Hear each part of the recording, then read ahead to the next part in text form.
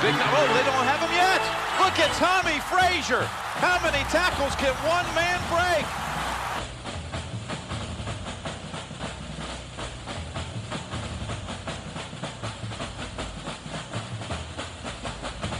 They go for the ball game. Touchdown! Touchdown! Michael Jenkins on 4th and 1. Would you believe it? Craig Krenzel strikes with a minute and a half left.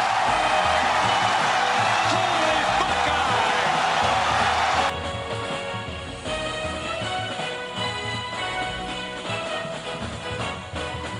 He's got 3 people down there. The ball's up in the air. Caught! Touchdown! Caught by Westbrook for a touchdown!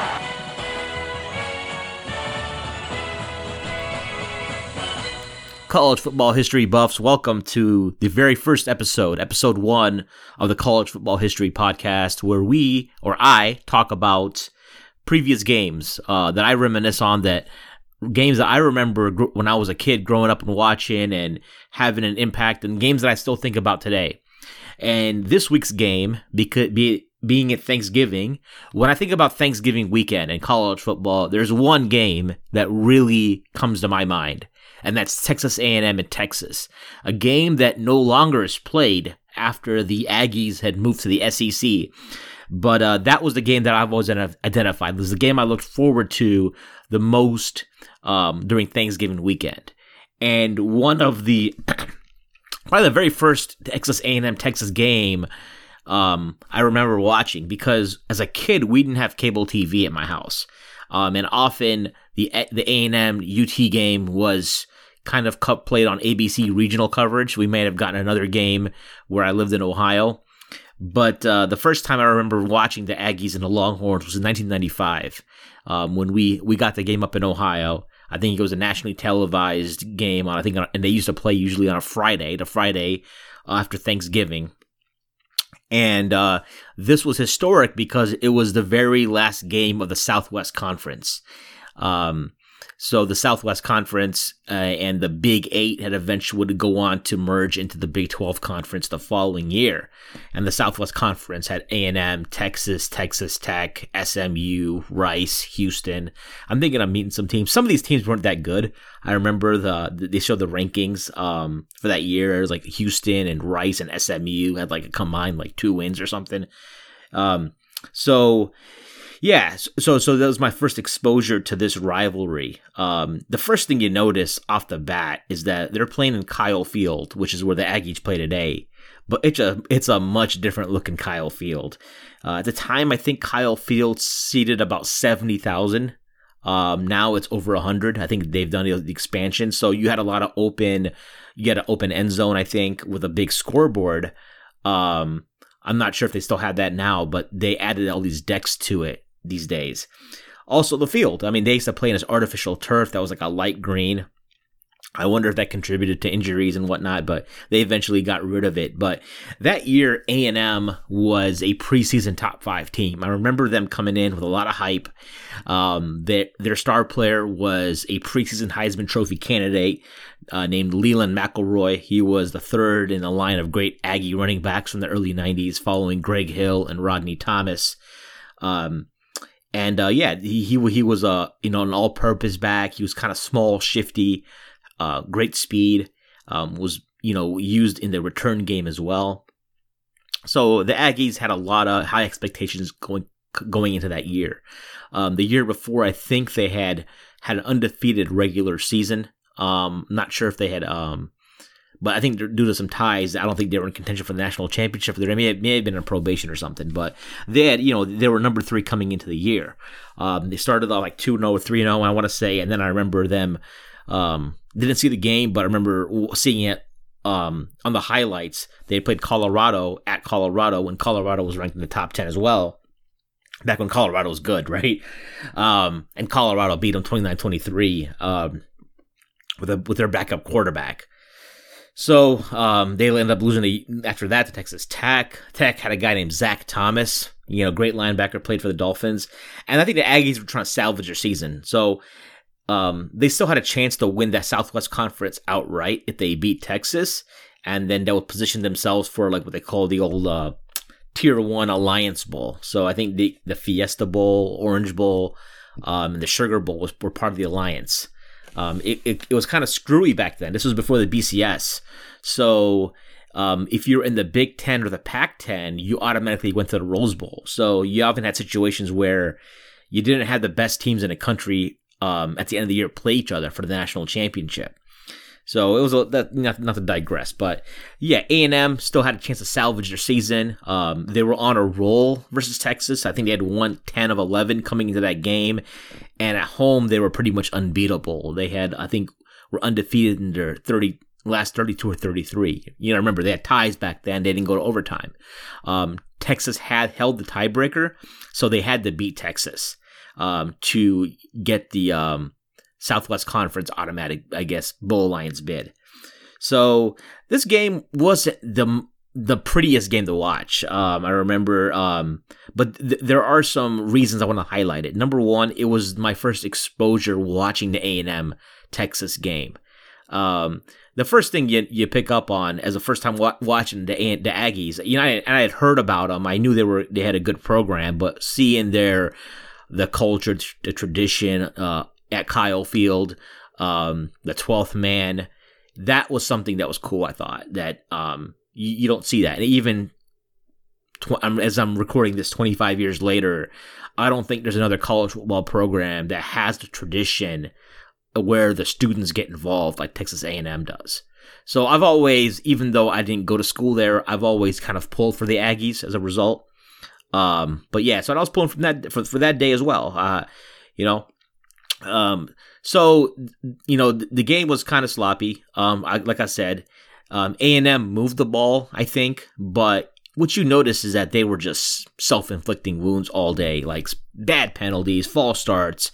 They had 6 turnovers, and they ended up losing the game 16-6 to Texas. So Texas ended up getting the Southwest Conference title, the very last Southwest Conference title, and ended up getting. I think Texas ended up going to the Fiesta Bowl that year, if I recall. I don't recall. I don't remember. But some of the players for Texas, I just want to rattle some names off. James Brown was their quarterback, and he played with a gimpy ankle. I didn't remember James Brown back when I watched the game as much. When I rewatched the game, it's on YouTube. I remember Brown mainly for his performance against Nebraska in the 96 Big 12 championship game, the inaugural Big 12 championship game. But the players that I remember even back then when I was watching the game originally were the 2 tailbacks for Texas. Sean Mitchell, he wore number 3, and then a guy by the name of Ricky Williams, who was a freshman back then, and he wore number 11. And Ricky Williams ended up scoring both Texas touchdowns that day, had over 100 yards rushing. And they were talking about, like, during the telecast that he wasn't on scholarship because he was actually getting his scholarship paid for by the Phillies because he had signed a Major League Baseball contract. So, everyone knows the impact Ricky Williams had. He went on to hold the career rushing record for the NCAA until I think Ron Dayne took it over from him. Ended up winning the Heisman Trophy in 98. But yeah, I think that 95 game versus A&M was his first coming out party. That's what I recall. And then they had a coach by the name of John Makovic. And he seemed like a decent coach. That was his first time beating A&M. And then the next year they won the Big 12 championship. They beat Nebraska. But this was Texas before Mack Brown. This is Mack Brown took them to the next level. I mean, he obviously got into the national championship, but Makovic was a good coach. But he seemed like he had a bad year in 97. I remember in 97, Cade McNown and UCLA go to Austin, and they beat Texas 66-3. And Texas ended up having a terrible year, and they fired Makovic and brought in Mack Brown. And Makovic ended up going on. I remember going on the coach of Arizona. I looked him up now. He's I think he's coaching in Italy, which is interesting, in his late 70s. But yeah, remember him being kind of an aggressive play caller. But really that for the Texas point of view was like James Brown, had a great game. He didn't have a great game. He played an average game. He had a bum ankle, but he managed it. Ricky Williams had a great game for them, and then their defense just stifled A&M. I mean, A&M on the flip side, Leland McElroy had 200 yards all-purpose. I remember over about 120 rushing plus another 80 or so receiving out of the backfield. A&M's quarterback was Corey Pulig. Anyone who followed college football back then should know that name. He was I recall a 4-year starter for Texas A&M. But when I watched Brown and Pulig play, both quarterbacks, I was like, these guys, this is another era of football. This is not like the kind of high octane spread offense you see today. I mean, they're running I formation, maybe a tight end and 2 receivers, a split end and a flanker. Not a aggressive downfield passing game. Occasionally you'll go with a play action bomb, but a lot of plays they called for Corey Pulig would be like a little rollout, and then he would hit like a receiver on an 8-yard out or something. Albert Connell was their top receiver that year. He's a junior college transfer. But yeah, Pulig, he was a winner at A&M, but he didn't have a good game. I remember even watching back then, he was like overthrowing players. He was responsible, I want to say, for about, I think 4 of the 6 Texas A&M turnovers. I think 3 picks and a fumble. And they were in bad situations. I mean, sometimes, A&M would get down into the red zone and they barely converted. I think out of 3 trips into the red zone, and 2 inside like the 5-yard line, they only got 6 points the entire game off 2 field goals. McElroy was their stud on offense. He again was a preseason Heisman candidate, but he had a bum ankle. I think he injured himself that year. He was a junior, and that kind of derailed his Heisman campaign. But he played well in this game, and I think this was his last year at A&M. He ended up going pro. Ended up getting drafted by the Arizona Cardinals in the 2nd round, and his career never really panned out in the league. I think he, played a few games at tailback, was kind of used as a return guy, and so again, the guy that I think the name that stood out to me as far as a person who,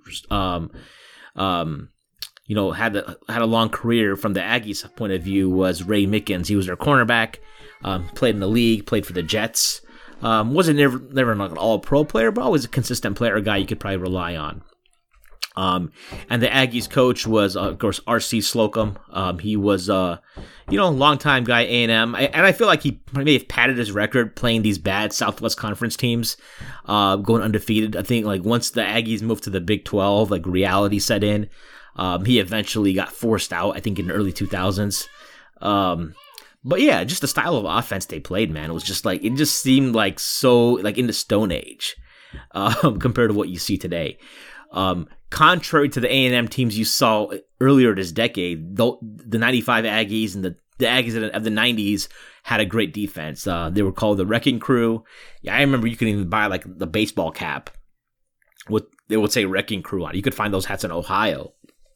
And their defensive coordinator is Phil Bennett.